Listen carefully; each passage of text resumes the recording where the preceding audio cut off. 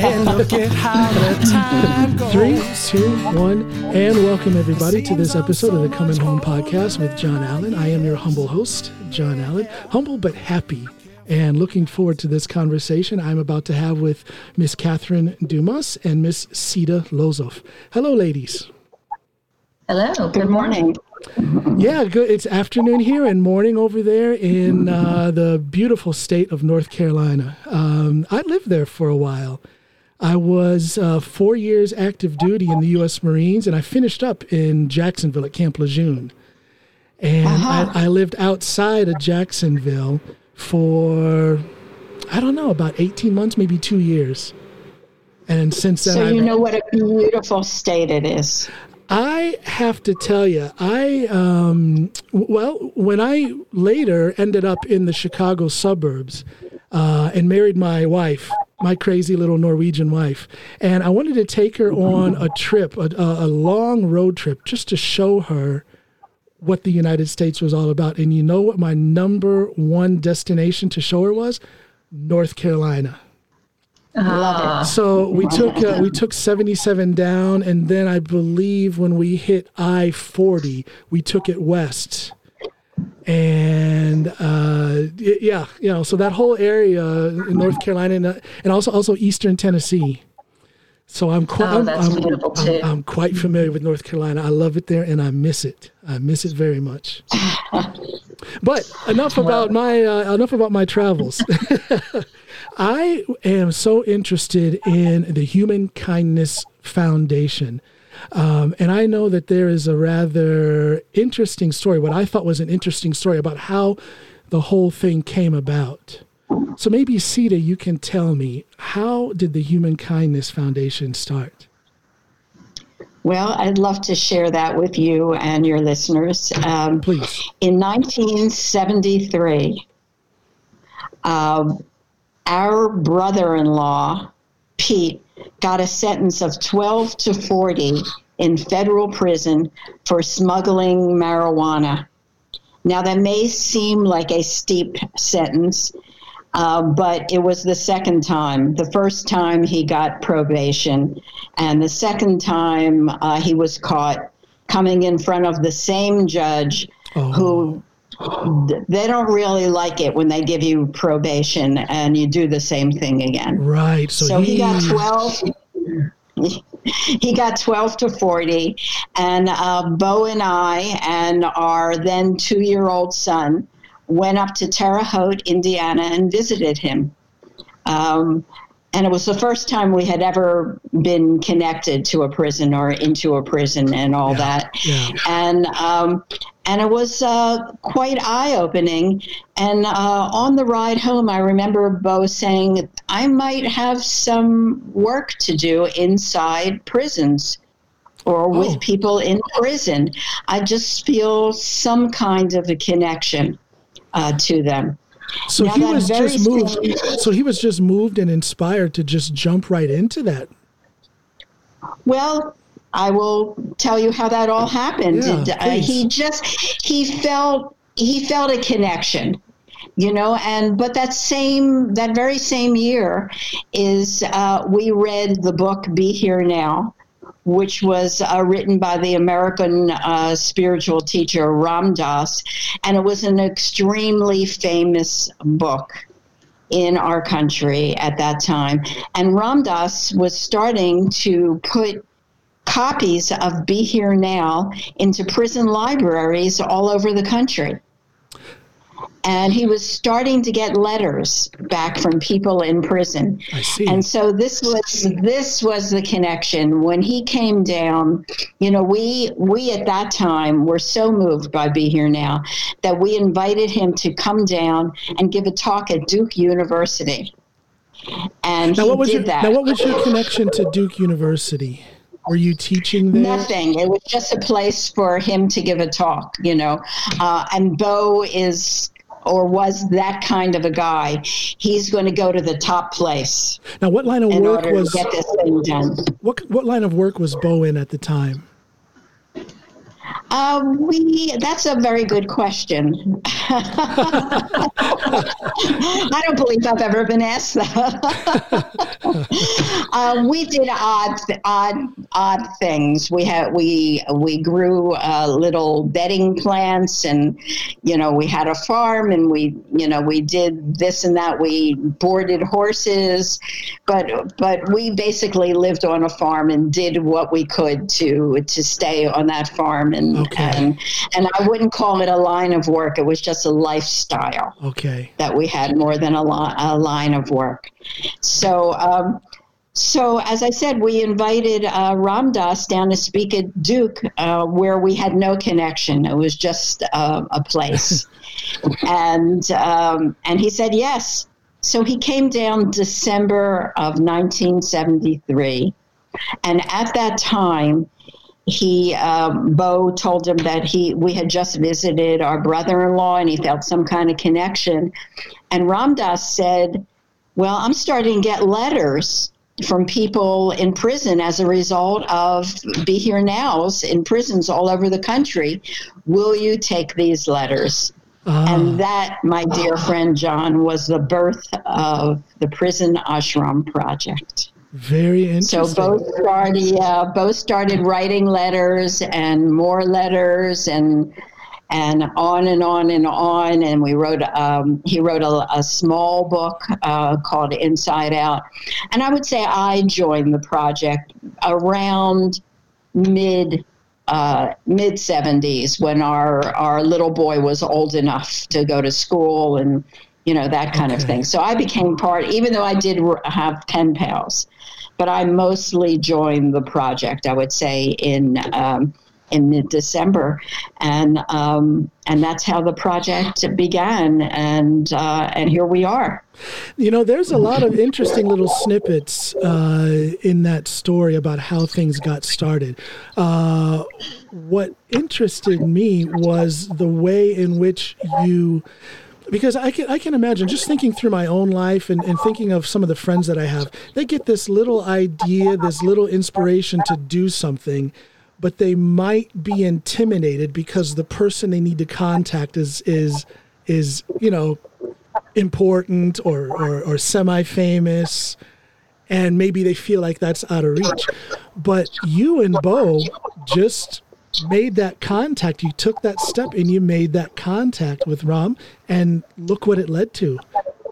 So you didn't. That's a lovely way to put it. But you didn't know Bo. That was nothing. That was nothing for him to do. That was his nature and his energy. Adventurous. I actually read Be Here Now first, and I turned him on to the book. So that was more my thing, and that's the way we continued probably through our whole time together as part of Prison Ashram Project Human Kindness Foundation. Is that I was more comfortable just being in the background. And he had that energy that was kind of electric, and he just went for it. So it went from an idea, just a thought that fell into his mind as you're in that process of visiting at the prison, and then this thought falls into his mind that he has work to do. Was it inspired by something concrete, or was it just one of those things that just happened where the inspiration just hits you full force and you don't really understand where it came from or why? Well, we feel like inspiration does come from God. That it is, that's where how things get inspired, is that we are guided. We put ourselves out there and with a willingness to be guided. And I would say that he felt guided. He may not have had the words for it at that time, yes. But we certainly had the words for it later and continue to. We have guidance. I do believe that that all inspiration is divinely inspired. Absolutely. And just like you said, I also believe that sometimes the vision isn't clear, but you just know. You have a rough idea, and you just have to get started. And if you keep on walking down the road, the vision will get clear, the fog will clear off, and all of a sudden you're going to see where you need to go and what you hopefully will end up doing. but that inspiration should always be acted on. That's lovely, John. That's a lovely way to put it. And of course, one of the parts of the word inspiration is spirit. Yeah, absolutely. Yeah. So there it is. We're all kind of inspired in that way. And, let me ask you something, Catherine. What would you say to the person, as Sita said, and as I agree, I believe that inspiration it comes from the divine, it comes from God. But what do you say to the person who claims to not be spiritual? They say they're not religious. They say they don't believe in God. Where do they get their inspiration from? Well, that is a great question for our organization, because as an interfaith organization, Bo used to sometimes say we're interfaith, not no faith. I see. In other words, he was interested mostly in people finding what does inspire them, regardless of how they define it, and very deeply interfaith. In other words, some people use the term interfaith to sort of mean a tolerance for other faiths. That's not at all how we see it. Starting with Bo's work and continuing, like Sita said, to our current work, it's interfaith to us means truly drawing from and deeply respecting all the great religions. And these days, that has kind of expanded to, we do have supporters who are atheists. We have one wonderful longtime volunteer who has been so tremendously valuable to us. I'm going to say his name because he deserves a shout out. His name is Mark Hutchinson, and he is an atheist. Hi, Mark. He's wonderful, and he's a very deeply ethical person, compassionate person. He cares about the world. He cares about other people. He does not express it in terms that we would think of as spiritual. Now, does that mean he's not spiritual? I don't think so, and I'd have to ask him for more detail on how he would answer that question. But I do know that he identifies as an atheist. And yet spends enormous amounts of time helping us out at this organization that is all about spirituality. So he's just one example, and there are others. That's very interesting that you laid out the distinction that you don't tolerate, if I can put it in quotes, you don't tolerate religion. You're not religious. How do I say this? You're not religion tolerant. In other words, because to tolerate implies that you think there's something wrong with it, but okay, you'll accept it. Whereas when you say that you are accepting or you're open or you're interfaith, that puts a completely different shine on the entire foundation, which I think is very interesting. I want to say, when I was doing my research, that you have advisors or cooperation with both priests, rabbis, imams. Is that correct? Absolutely. With Buddhist teachers, with every type of faith is represented to the best we can. Now, we have maybe deeper connections in some communities than we do in others. That's just our own limitation of who we are and who we know. But when we notice a weakness, we do try to reach out to that community. For example, a number of years ago, I started noticing that we really didn't know a lot about Islam. In the sense that the people who make up Human Kindness Foundation happen to come from a variety of traditions, but that did not include a Muslim. So we started making an effort to reach out. I've met with some of the local imams in the Durham area. I've reached out to some people at Duke University. Omid Safi is a wonderfully beautiful poet and teacher at Duke who is a Muslim. And we've used some of his writing. He gave us permission to use some of his writing in our newsletter. So in those ways, we actively reach out if we see a weakness. But absolutely, it's really how the whole foundation, the basis of the foundation. Bo wrote a book in 1985, and it's still our best known book. It's still the one we send out the most frequently. The title of the book is We're All Doing Time. We're all doing time. And we're about to print, Sita, remind me, is it the 22nd printing that's coming up? It is 22nd. And that will put us over the 500,000 mark of books, of that book that we've printed. Wow, and fantastic. The whole foundation of that, yeah, isn't that exciting?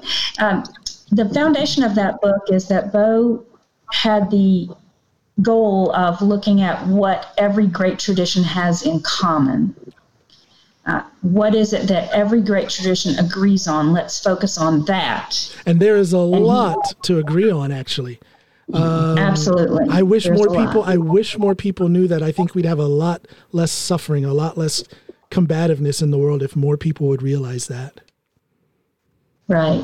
So Bo wrote that book with that in mind, and also with what he had in mind was the audience for that book was people who are incarcerated. So combining all the great traditions and what Bo had learned, and he studied them deeply, what he had learned from the great traditions, what he had learned from other elders and teachers of his, and his experience writing to people who were in prisons and jails. By that time, he had been writing to them for quite a few years. Wow. And also visiting in and teaching inside prisons. So he had a rich understanding of prison life as well as a rich understanding of spiritual life, again, represented by all the traditions. So that book, although it was specifically written for people in prison, it has reached a lot more people than that. Most of the copies that we send out go out free to people who are in jails or prisons. But we also sell the book. We sell it as an ebook. It was written in 1985. People who weren't even born yet in 1985 are getting excited about this book. So it seems that's just fantastic. Yes, it's amazing, really. I haven't had time to read it. I haven't had time to read it because I quite recently found out about your foundation and the work you do. But that is on my list of books to read. It's been highly recommended by a common friend that the three of us have. Shout out to Aaron Turner. Yeah. Yes. No, go ahead, please. Well, we'll be happy to send you an ebook if you'd like it. We do have we have We're All Doing Time as an ebook. Just remind me later, and I'll send you a copy. That would be great. Thank you. And I also want to make sure I get if you have a link. I don't know if it's available on Amazon or where, but if you can give me that, I'll post it out so my listeners can track down that book for themselves. Yeah. That would be great. Yes, we sell it on our website. I would say your listeners in Norway might do better by getting it from Amazon. I hate to do that because, of course, we'd rather sell it directly. Yeah. But international shipping is a huge issue for us. So if you're not in the U.S., you might, I reluctantly recommend that you might get it from a more local source to you. Okay. Sita, let me go back to 1973. Things are getting started. You've been to the prison in Indiana. How did the work of the Human Kindness Foundation spread from that one prison in Indiana to other? How? I guess there's two questions. How did it spread, and how far has it spread? Well, at that time, the invitations that we received to respond came from Be Here Now and Ram Dass, the books that Ram Dass had put into these prisons. So it all began with Ram Dass's letters, people who were writing to him and Bo responding to them slowly. And then he wrote a book called Inside Out very soon. After that, based on his correspondence that he had. I'm not actually sure of the date of Inside Out, but it's such an organic project. It really started slowly and grew. I mean, it's 47 years now. So we started very, very slowly. Yeah. And right now, I don't know, you tell me, Catherine, how big a project are we at this point? We currently have around 30,000 people on our mailing list who are incarcerated, and another maybe 4,000 who are not incarcerated. That is a lot of people.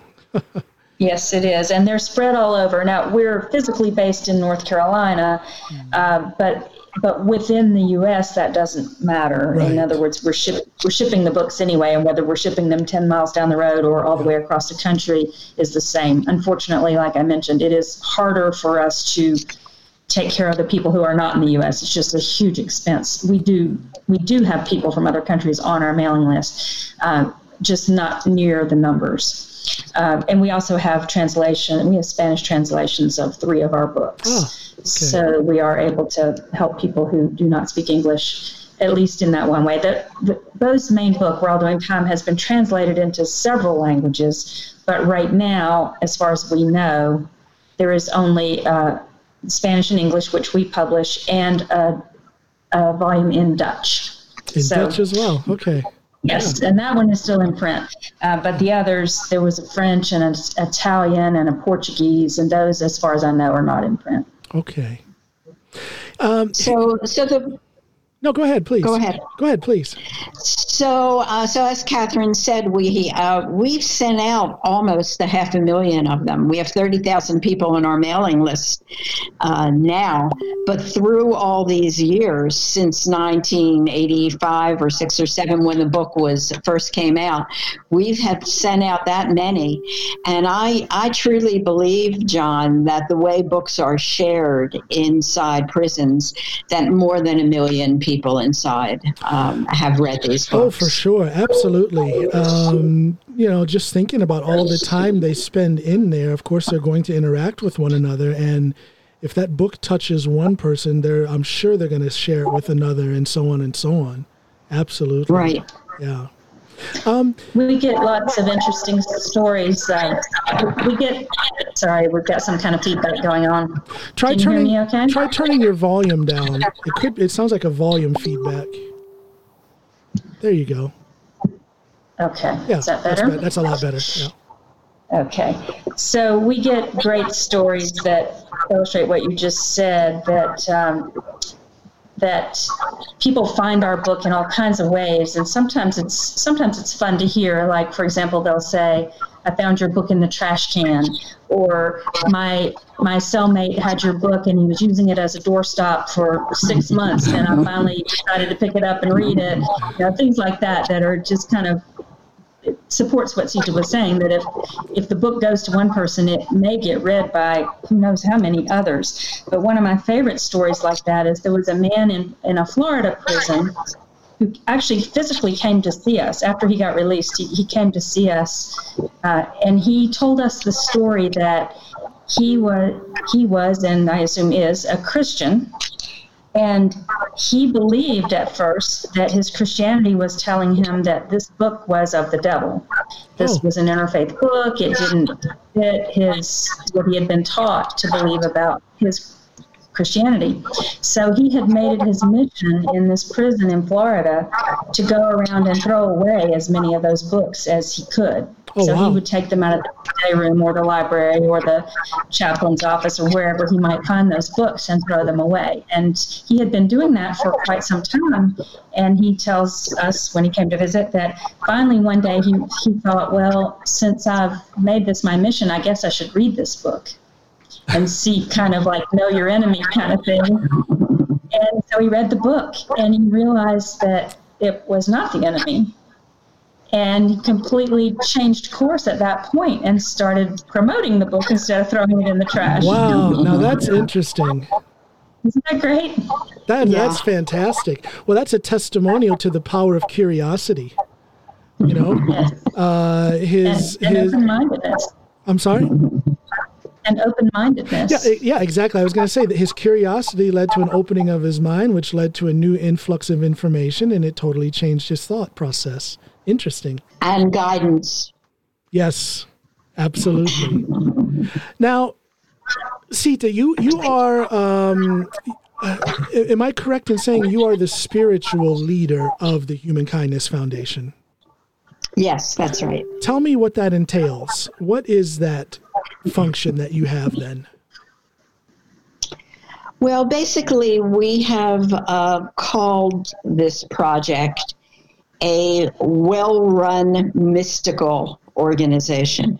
And so I believe at this point that it's really my work and my to remain guided and to make sure that it doesn't, that we don't just become a well-run organization, sending out books, et cetera, that we stay with that mystical edge. And we do that through the books that Bo wrote, and through our newsletters as well. We send out 3 newsletters a year, and Catherine and I work together on putting out a newsletter, put a lot of energy into it. So I would say that it's my work and my love to continue seeing that we are a mystical, well-run organization. Okay, so how can you explain that then? What does that mean to be? Explain the mystical part. What does that mean to be a mystical organization? Because mystery implies a lack of information or a lack of knowledge for those who are on the outside looking in, or on the outside perhaps wanting to come in. Says the skeptics. That's not. I'm kind of playing the devil's advocate. Yeah, I hear you. Well, I would say a basis of our organization is, and what we saw as our motive when we began is connected to spiritual transformation. Is that people can look at that part of their lives. They can get the other part of their lives together in a more practical way, but to begin to open spiritually to the universe. So that's how I would describe that. Do you have anything more to say about that, Catherine? I certainly agree with what you said. I will add that we do mean it, which means that we have some practices and traditions that help us remember it. For example, when we have board meetings, and in the United States, a nonprofit is legally governed by a board. In other words, the day-to-day operations, Sita and I can just agree with each other and move on. But from a legal standpoint and an oversight standpoint, we have this board of directors. Yeah. So when the board of directors meets, we start every meeting, we do a brief meditation together, and then we say what we call an invocation, which is very short and simple. And it is, may we collectively intuit God's will for Human Kindness Foundation. That sets the tone and helps us remember that we're not just there to look at numbers. We have to be responsible. Sure. We're taking donors' money, and so of course we have to be responsible for how it gets spent and that it gets documented in all the legal ways, etc. We just don't want to get completely lost in that and Sure. forget that we're also a spiritual organization and that we're not coming into this just to, build up our salaries or build up an endowment that will last forever or whatever. We might work towards some of those goals, but only if it feels like God's will. That's just a beautiful sentiment. And I think it comes shining through that the Human Kindness Foundation is there to help people build upon their spirituality so that they can change their lives for the better. How successful would you say the Human Kindness Foundation is at doing that? Wow, that's a great question. That's, I believe that we are incredibly successful. And I will again refer back to something Bo used to say. There was one man that we knew well while he was incarcerated, and then when he was released, this is going back quite a few years, but when he was released, he came and stayed with us for a while. We don't have that capacity anymore, but at the time we had a place where we could let him come and live with us and work with us. His name was Michael. And Bo used to say, if Michael is the only one we ever touched, it was worth all of it. Because Michael mattered that much. And you could fill in a different name, of course. There are others that we could point to. But if one person who was in deep suffering and deep layers of unhealthiness, spiritually and emotionally, healed and transformed and became a person of service and kindness in the world, that would be enough. Now, luckily, Sita and I could name off way more people. We could spend this whole hour telling you about some of the wonderful people like Michael who did change their lives. But we also do believe that if we're following God's will, like we work to do, and we can point to even one, then we've done our job. Now, we also have other ways that we could say we're successful. For example, there might be a person who writes to us and gets our books and does not experience the drastic, absolute, total transformation of their lives that Michael did. But that day that they received that book, they knew somebody in the world cared about them.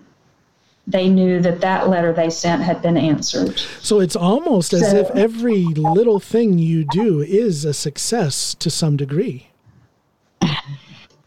Well, I don't know if I'd go quite that far, but we have plenty of examples, yes, and they can be that small success, like, oh, somebody cared, even if I never read this book, all the way up to total transformation. Yeah. And also, I want to. There are some things we do that don't work so well.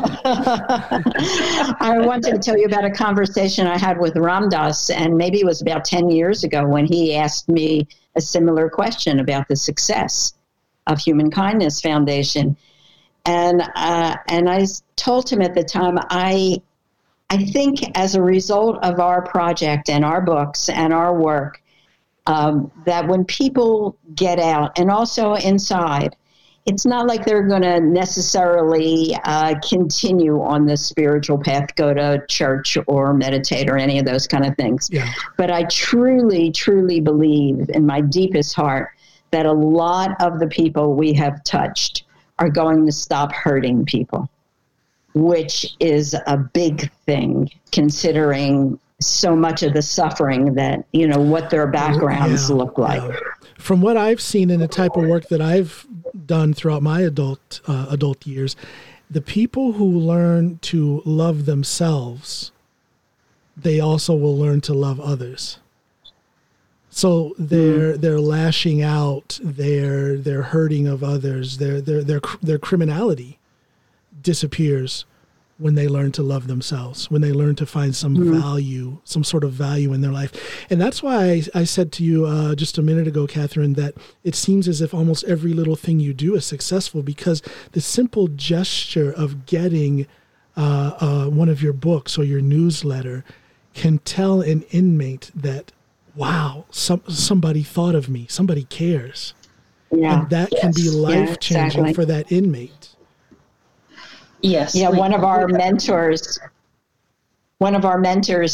said to us, don't forget, Sita, that most of what you're doing inside prisons is letting people know you care about them. Just as Catherine said, that's most of what this project's about. I can only imagine how lost a lot of inmates feel, lost and hopeless. How do I put this? Our criminal justice system is quite effective. I mean, it puts people in jail and in prison. But there is an element of unfairness that is huge. Yes, that has been in place for far too long. And there is a reason for the importance for organizations such as yours.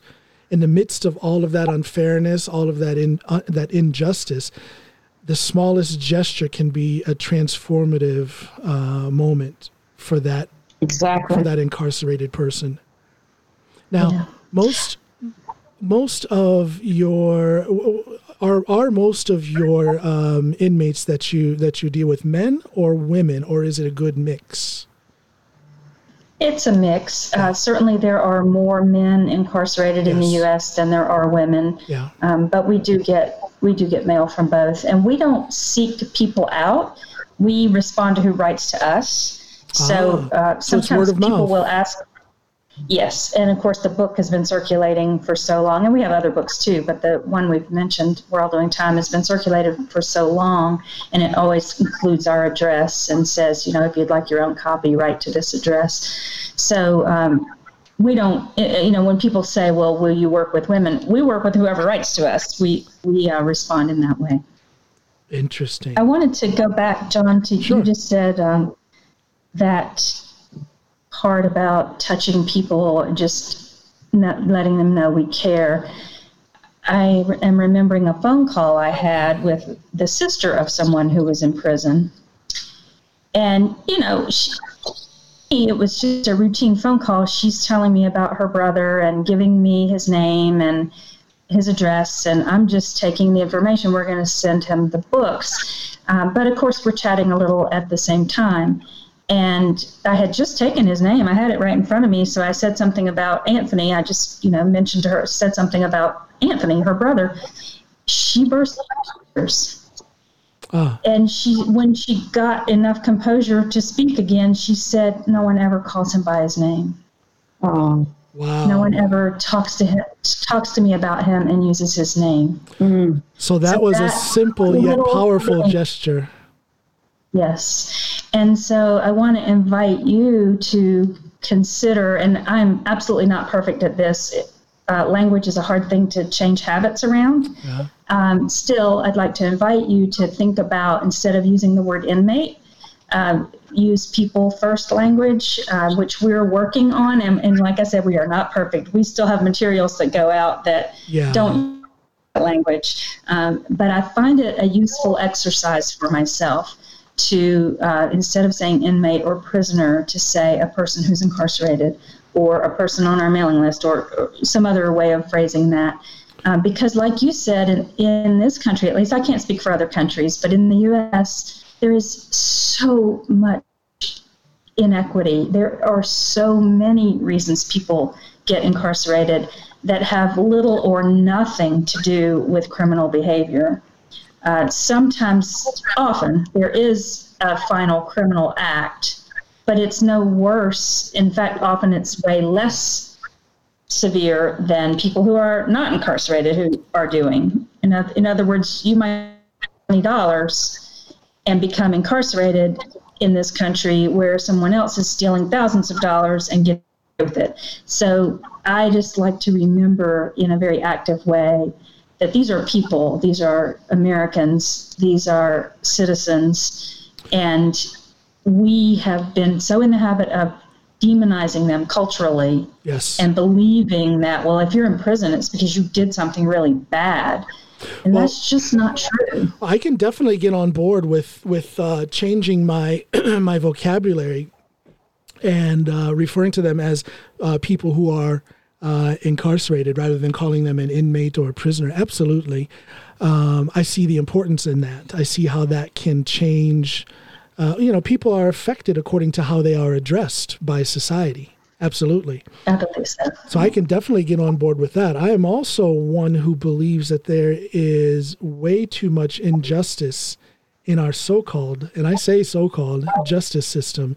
It needs to be fixed. It should have been fixed decades ago, and it's an open wound on America. It's an open wound on America, and but because of organizations like yours, it shines a light. It helps to shine a light on that problem. Thank you. Do you ladies get tired? Do you get frustrated? Do you get how do you keep your motivation up? How do you keep that drive? This foundation has been going for 47 years? That's right. So how do you keep fighting? How do you keep moving forward? How do you keep reaching out to the people who need you? Well, I want to share with you a practice that Ram Dass gave us when we first began this project in 1973. He said that our work would be maintaining a balance between the snow on top of the mountain, which is the perfection of everything in God's universe, just that it's perfect, and the blood at our feet, which is the suffering, the immense suffering in the world. So it's been probably my main practice all these years, is really trying to stay right in the middle. If I stay too much in the perfection, I'm too aloof. And if I suffer too much reading a letter or whatever, I'm not able to really help that person who was incarcerated who wrote to us for spiritual guidance. So my work is really trying to maintain that balance. And Catherine can vouch for me. I don't get burned out. I've been doing this for a really, really long time. And I feel immense joy in taking a stack of letters and reading them each day, just about every day, and responding to the people who have written to us. You know, there's so much hope in those letters, and I try to be in the universe of that person, you know, when I open and read that letter. So that's my response to your question. So to keep the question simple, do you get tired? And to keep the answer simple, no, you don't get tired. The motivation is it. I never rest. I do. I do rest. I'll be 76 next month, and I do rest. But mostly it fills me with energy, John. I mean, it really does, to be able to be doing this. I can hardly believe how fortunate I am to be able to be opening this mail and being with these people. So that fire was lit. That fire was lit back in '73, and it's still burning. Amen. Amen, my friend. You know, that's the first time I've heard. Now, people have written "Amen" on different posts on social media that I've been involved in, but that's the first "Amen" I've heard in months, probably. So, thank you for that. I'm going to say Sita is absolutely telling the truth about herself. When she does go on vacation, when she gets back, she cannot wait, and I almost like try to not give her the whole stack of mail that has piled up while she's been gone, because she'll sit down and blow through the whole thing. And, I want to encourage her to rest and to come back in a little more slowly. But she is that excited about reading those letters and answering that mail. And that's very genuine. I've been working with Sita. See, I've only been doing this work for 20 years. So, but in that 20 years, I have seen that Sita that is who she is. That is what she does. And she has a fresh energy for the mail every single day. That is just such a wonderful thing to sit and think on, that someone could be doing this type of work for so long and touch so many lives. And I'm talking about both of you, 20 years for you, Catherine, 47 years for you, Sita. It's just amazing and quite fortunate. It's a blessing to be able to do that kind of work for so long. We do feel very fortunate. Yeah. It's beautiful. Let me ask you this.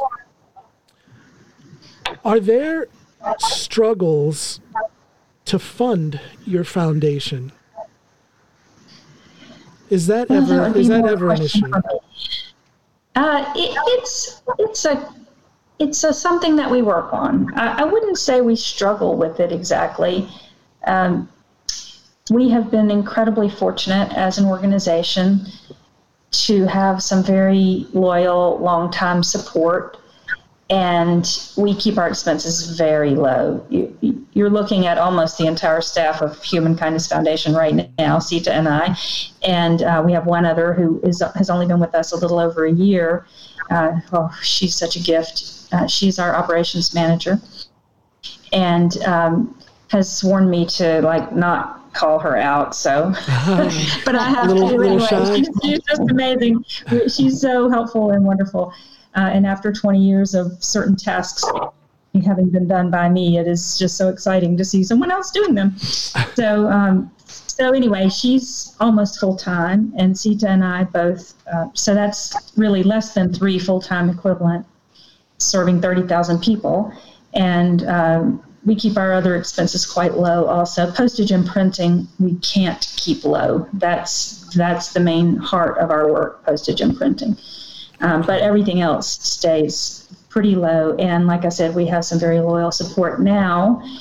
We are experiencing that an organization that's been going for more than 45 years, some of our donors are aging out. Yeah. They're either dying or they're, becoming incapacitated, or they're moving on in whatever way. So we do have to work on how do we reach new people. And how do you go about care enough to support. And how do you go about that? How does that work manifest itself? We don't really know yet, John. Yeah.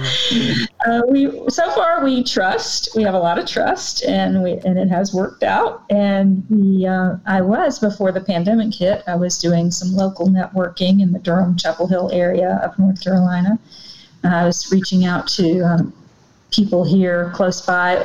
Traditionally, our support has been spread out all over the country, just like our service is. Yeah. But of course, it's hard to do networking nationally. So I was doing some of that locally until everything shut down. And we do have support from some local churches and some other faith organizations. And we trust that people care and people will keep getting attracted to our work. And we also need to come up with some, more active strategies that we haven't quite gotten there yet. I think it would be a big challenge, but a challenge that would be worthy of your focus. Not that I'm trying to tell you what to do. Don't get me wrong here, but I think there is this whole thing that's going around in America where people have such a harsh way of thinking about people who are incarcerated. They did this wrong, they got caught, and now they're being punished. Forget them.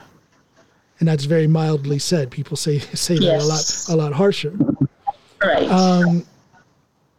Could it be something to look into when it comes to trying to change people's perception of people who are incarcerated?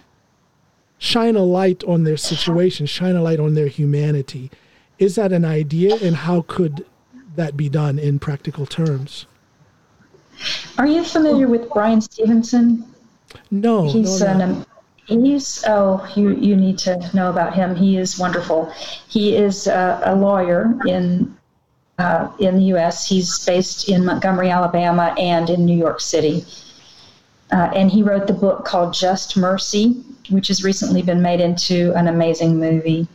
What was his name? So Brian Stevenson? Brian Stevenson. And the book was called? He's Just Mercy. Just Mercy, okay. The book is excellent. The movie is excellent. So Brian talks about the way to change the world, and he has 4 important points, things that have to happen to change the world. And one of the 4 is change the narrative. And I believe that that's the one we most work on, change the narrative. When people encounter Human Kindness Foundation, people who are not incarcerated encounter Human Kindness Foundation, they begin to learn about the humanity of people that they might have formerly called criminals. Yeah. They begin to hear the stories. They begin to see the artwork on our website and on our social media. We share artwork from people behind bars. If they're open to it and begin to connect with Human Kindness Foundation, they at least have the opportunity to open their hearts to people who are behind bars. And to me, that is our work to help change the narrative. I mean, of course, our primary work is directed to the people behind bars that are getting our materials, and we hope really transforming their lives. But also important is that we're helping to change the narrative. That's a pretty big task, though, because that callousness is pretty well embedded in the psyche of America, that callousness towards people who are incarcerated. So that's a big job to change that, to scrape away that callousness. Do you see the need to bring in some more people into the organization, to do that work? Do you have enough people? Do you have enough hands in the pot the way it is now? Well, so far, we as an organization have chosen to stay small. We don't believe we have to change the narrative all by ourselves. There are lots of organizations doing great work. Brian Stevenson's organization, Equal Justice Initiative, they're doing large-scale work. I mean, they just had a mass-marketed Hollywood movie come out, this movie Just Mercy. So they're doing really big-picture, change-the-narrative work. Wow. They've also created a monument in Montgomery, Alabama, that is bringing thousands of people to Montgomery to commemorate the terrible history of lynching in this country. Yes. So his organization is having this very huge, large-scale impact. Ours is not. I mean, ours is having huge impact in individuals' lives. I see. Yes. But we're not reaching millions and millions of people every year. We're reaching tens of thousands of people every year. And so far, we have chosen that is our job. That's what God has called us to do. That could change. We have an infrastructure that could be added onto if we're led that direction, if the board decided that it wanted to put the energy that way. And I will say what we're already doing is we're supporting other organizations where we don't feel like we have to take on all of the work ourselves. Right. Yeah. But we do, when led, we combine with other organizations. For example, Human Kindness Foundation is a member of a coalition in our county, and that coalition is about racial justice and learning the history of racial injustice locally and nationally. And I've been very involved with that organization since its beginning about a year and a half ago. So in that sense, Human Kindness Foundation isn't taking on a whole new project, but we are helping that work get done in the county. Well, there's the power of networking and the importance of networking. Yeah. Yes. Interesting. In the old days, when Bo would go on a prison tour, he would visit churches as well when invited, and give his talk. I mean, I'm sure he has helped many people regarding the narrative in that way. And, it might happen again that our board of directors and that we, as an organization, we talk about the possibility of sending somebody around for that purpose. I've been thinking about that, Catherine. This is the first time I'm telling you that. revealed for the first time on the Coming Home podcast. Well, no, that would be quite a step to take, to have that spokesperson who is out there, hitting the streets and spreading the word of what you all are doing. And visiting churches is one way to do it. I mean, Jesus spoke about this. Absolutely, yes, he did. Yes, Jesus spoke about this, and it's such a lovely idea to welcome somebody getting out of prison to a specific congregation. Anyway, it's something I've been thinking about. Let me ask you about that step once a person is no longer incarcerated, because a lot of the work that you all are doing is for those people while they're incarcerated. But what happens when they get out? What kind of follow-up can you offer for those people? Any follow-up or guidance? Well, to us, the same guidance that works while you're inside prison works once you're out. We do lose touch with a lot of people, and frankly, that is sometimes just because they don't have a stable address. And most of what we do happens through the mail. But when they do keep us informed about their address and want to stay in touch, they can stay on our mailing list exactly as if they were still in prison. They can request our free books exactly as if they were still in prison. They can, now that they're out, they can have easier access to call or email us. Okay. So they can stay in touch that way if they want to. So we really don't feel like there's a giant difference. Okay. So if someone calls you, what kind of things are they asking for? What kind of help do they need? Well, they need everything. People coming out of prison, unless they happen to have very strong family support, they need everything. And especially if they've been inside for a very long time. For example, people who've been locked up for 20 years or more, they don't know how to use the internet. They don't know how to pump gas. Think about it. Think about it. Yeah. The things that change gradually for us, that this person is coming into not a gradual change, and they might not know how to buy groceries or pump gas or use a bank or any of the basics. So people need all kinds of help. What we offer as an organization, now, we'll usually try to connect. I'm sorry, you faded out. Can you hear me now? Now I can hear you. Yeah. Okay.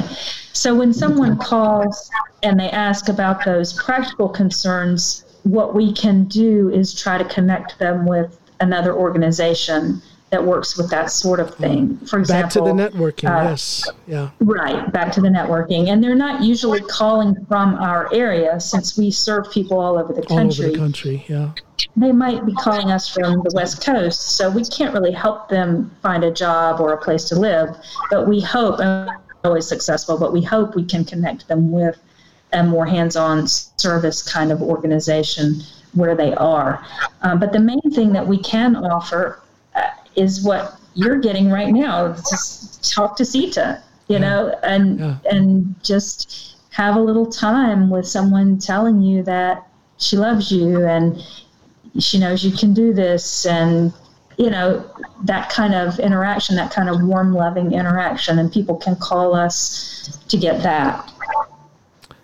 And again, that is such a meaningful thing for some of these people who may have been incarcerated for decades, and they have forgotten that there are people who can care about them. And then just to hear those words from you. Let me ask you, Sita, are there any opportunities for people to come directly to you for mentoring? Well, certainly not while a pandemic is going on. Right. We don't even have any volunteers in the office. It's just me in the office and our operations manager. But I would say, because of my age and the amount of work that we have, I definitely continue recommending that they find something local. Yes. That they actually come and, I certainly encourage people to see how they can help out in the world and to do it locally. So as Catherine said, I'm completely willing to have a conversation with them about anything, but it's usually in that direction. I see. What I would love to see, this is wishful thinking, but I'm an optimist, so I believe this could happen. I would like to see that figure, that person, man or woman, rise up on a national level and have a call to action. A call to action where if you are able, if you have the stability in your own life, the strength and the knowledge in your own life, stand forward and offer some sort of mentoring for people who are not as fortunate. Wouldn't that be a great national movement if people could just give maybe one day a week for maybe 1 hour to sit, maybe not in person, but on a telephone with someone who needs advice on life, guidance of some sort. Yeah. It's lovely. Yes. What the Human Kindness Foundation is doing is, to me, so inspiring. It needs to be bigger than what it is. And I could see people taking what the Human Kindness Foundation does and take it on an individual level. What can you do as an individual to help someone who is in need. And it doesn't have to be something that's measurable in dollars and cents. You don't have to give away money, but sometimes just giving away some advice, giving away some guidance on issues that people need help with. Well, and John, to just speak up a little bit for some positive trends that happen in this country, I absolutely agree with you that our cultural narrative or our cultural sort of atmosphere has been very harsh. We seem to be so callous. We seem to be so callous now. Yes, but there is a very strong movement to reverse that. And there are a lot of people working on just what you were talking about. There's a pretty widespread movement called circles of support. And that's usually handled by a local organization. It's usually faith-based. But these circles of support will be 4 to 6 people who create a circle that includes one person coming straight out of incarceration. And they really act kind of just as friends. They, for example, a friend of mine is in one of those circles, and one of the things she has done with her partner who came out of prison is she took him to the library and showed him how to Google something. And, he was just fascinated. He had never Googled anything and didn't have any clue how to start doing that. So she, that simple thing, which was fun for her, really was a big help to him. So things like that, where it's truly a circle of friends. And what do you do with your friends? You help them when you can. Sure. It's a series of small gestures over time. Yes. Yeah. Yeah, so people can be pen pals if they want to, or they could join one of those circles if they have a local organization doing that. We do, although we don't manage it ourselves, we do hear from many people who teach inside their local prison or jail. And when I say teach, they could be teaching anything. Usually if they contact us, it's because they're teaching meditation. Okay. But we encourage them, whatever it is you love. If you love sewing or reading books or discussing politics or basket weaving, go in and share that with the people, because what you're really doing is sharing yourself. Yeah. And so we have, for example, a PDF guide on our website about how to get started if you want to volunteer in your local prison or jail. So in those ways, we are, again, background supportive. We're not managing it. We don't set up the times. We don't, we don't decide who gets to go in, who doesn't get to go in. Just give some materials, make those materials available so that if any individual wants to pursue that, they have a little bit of a place to start. Yeah. Just put the information out there and trust the people to pick it up and run with it. Yeah. That's a great concept. Very, very easy to enforce that. You just put the information. It's Yeah. I mean, there's nothing wrong with wanting to be a bigger organization, but for us, we have never felt led to do that. Well, there's a lot of, I can see a lot of effectiveness in the simplicity. Right. Yeah. Right. So that's where we have landed. Again, it could change in the future, but right now and in our history, we have mostly decided to keep it pretty simple. We know how to do this, and we've been doing it for a long time, and so this is what we're doing. Yeah. So I would imagine that you're still able to do the work almost unaffected by COVID. In that you're such a small organization, or are there challenges because of COVID?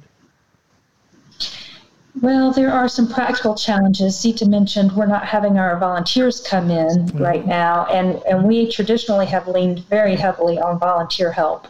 In fact, I started, when I say I've been doing this for 20 years, I started as a full-time volunteer. For 6 years, I was a volunteer. So we have traditionally used a lot of volunteer help, and right now we're not having any volunteer help in person. Now, some people are still writing to people and so on, and picking things up from our office. I guess that's mostly what I was thinking of, is that thing about having the correspondence between the people who are incarcerated and your organization. That can be done from home, is what I was thinking. Yes. Yeah. Yes. So, for example, Sita and our operations manager are working harder right now because they have to do all the packaging themselves, because that can't really be done from home. We have this giant warehouse full of books. You have to be there to package those books to send out to individuals. So Sita and Kristen are working really hard right now. I'm working remotely. Okay. And we have figured out how to have a little bit of volunteer help without endangering anyone. But that's all a minor, in some ways, practical challenge. But overall, you're right. Our work has not been interrupted at all. Okay, good. Well, No, I'm sorry. Go ahead, please. I was just going to say, I live on the property of Human Kindness Foundation. Oh, do you? Okay. Yeah. Yes, I do. Bo built us a little home, and I rent it from Human Kindness Foundation. And so it's easy for me to just walk over this tiny little bridge over to the office. And that's the way it continues. Oh, that's fantastic. I also love being able to work from home. It's a position of luxury, I'm here to tell you. I love it. I love it. I have to tell you, I have really enjoyed having this talk. I think your foundation is doing some very important work. It's fascinating.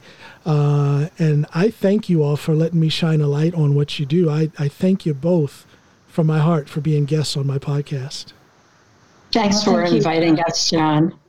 Yeah, we appreciate you spreading the word. And of course, we hope that people who hear you will go to our website, maybe sign on for our newsletter. And we do need support. So, of course, we'd appreciate it if people feel moved to donate. However, the most important thing is, like we said, changing the narrative in their own hearts. We hope people will consider where they're still holding on to that intolerance for people who are locked up for all kinds of reasons that they're locked up. Let's just try and wear down that callousness with love. Put some love on that callousness and wear it down. Yep. Amen again. That's 2 amens. I love it. Thank you. Real quick, let me put your website out there. It is humankindnessfoundation.org. Am I correct? No, it's just humankindness.org. Humankindness.org. Humankindness.org. Everybody who's listening, please go in on humankindness.org. Look at what these fantastic ladies and their cohorts are doing. It's beautiful work. It's important work. Check it out, people. Thanks again, ladies. Thank you so much for being my guests. Thank you, John. It's been a pleasure. Thank you. My pleasure. And thank you all for listening. Bye, everybody. I'm coming home. Coming home. Yes, I am. Yes, I'm coming home. I'm coming home.